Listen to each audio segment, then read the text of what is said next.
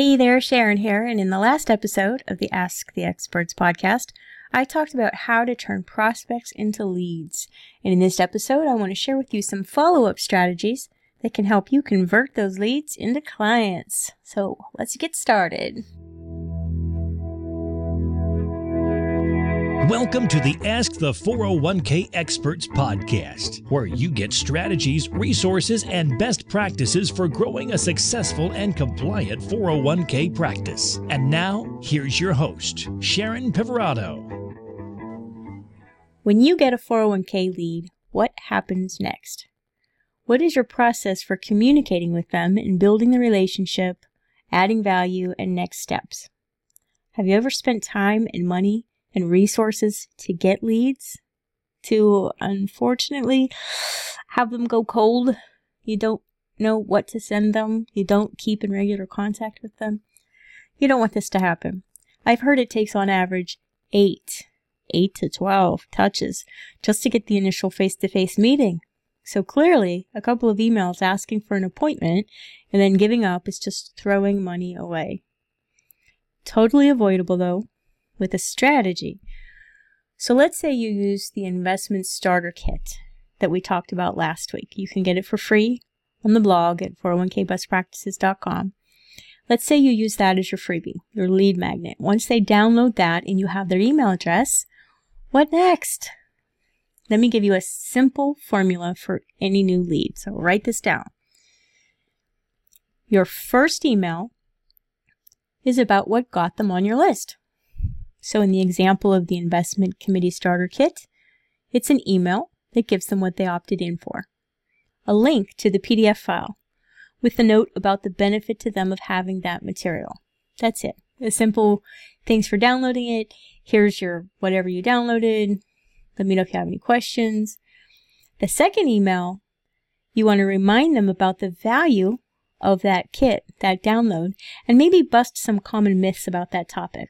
Maybe what to avoid as it relates to that topic. Something that stays on topic and shows your authority through education.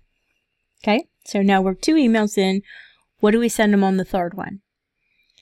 That's when you can let them know how you can help them more. That's the third email. It's okay to ask for the appointment, ask for the order, so to speak, right?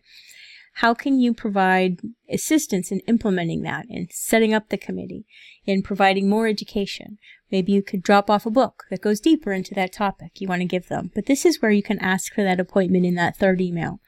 And if you can give maybe specifics, a specific day you'll be in the area, and see if they have 30 minutes to meet face to face, the better. The fewer decisions they have to make, the higher your chances are of getting a meeting. Okay. Now what about the emails after that? 4th, 5th, 6th, 7th. Those emails need to provide value. Don't ask for anything more than 1 in 4 emails. And when I say ask for anything, try to get an appointment. Try to get them to buy the benchmarking report that you offer. Don't ask them to buy anything or to give you anything. Just give them value. At least 3 out of 4 emails that you send them. The 401k industry has a long sales cycle, and it is a relationship business. So your emails need to build that relationship. They need to provide value. They need to be helpful, demonstrate your value by giving them information or tools or resources that can help them, and don't stop. Don't stop after the 7th email. Continue. An example of the kind of value you might include in that 3 to 4 email sequence is relating to the investment committee topic, right? What should be on the quarterly agenda for that quarter? Maybe here's what you're covering with your clients this quarter and why, and the importance of why you cover those things. So this helps you set in their mind what they should be getting, the kind of services they should be getting, and what they should be doing each quarter. And if they're not getting that from their current advisor, it starts to drive a wedge in that relationship that gives you an opportunity to squeeze in there. Make sense? So find things that you can send them every month. It doesn't have to be every week. Every week would be ideal, but you don't want it to be more than once a week. But the more you can keep in touch with them, providing valuable information, the more they start to hear and remember and value what you bring to the table. And that's how you convert leads into clients, with a purposeful follow-up campaign that provides value, builds the relationship, and asks for the business every 4th or 5th email. I've had a lot of advisors asking me for emails, especially after the investment committee starter kit was made available, of what kind of follow-up email should they send. And I've actually provided a couple of advisors with customized email sequences, but it's not something that's scalable since it takes time to create marketing and service content on an individual basis. But because I've had so many advisors asking, and because I know not everyone wants to spend $1,000 on one email sequence or hire a full-time Sharon to get them to help them with their marketing and service process, I've decided after a couple of years of getting so many requests to help. I really see a need from advisors, especially those without a huge team, those just starting out. There's a need for quality, effective sales and marketing templates, and I've decided it's time. So, on March 24th, save the date, I'm opening up the doors on really what equates to years of research and experience and tools and templates that have been proven to work to help advisors grow and manage and scale their business.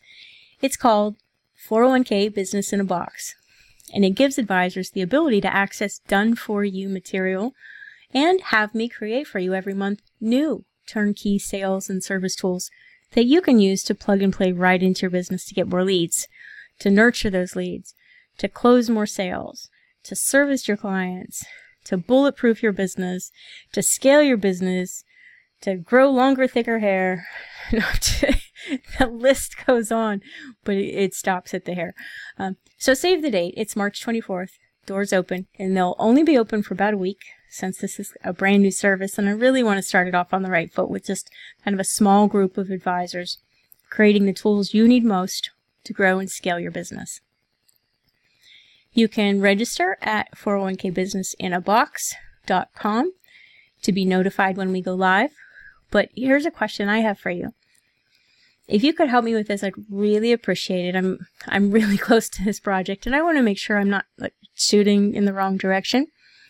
If I could create anything for you, if you could wave a magic wand and get help in your marketing efforts or in servicing your clients better, what would you want to have?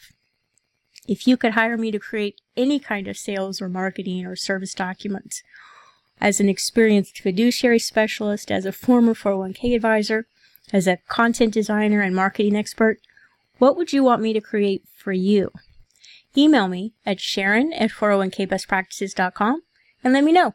Maybe it's a center of influence campaign to get more leads from CPAs. Maybe it's a referral marketing campaign or a participant education program. What do you think would help you most? Email me and let me know. And until next time, get that freebie up on your site already.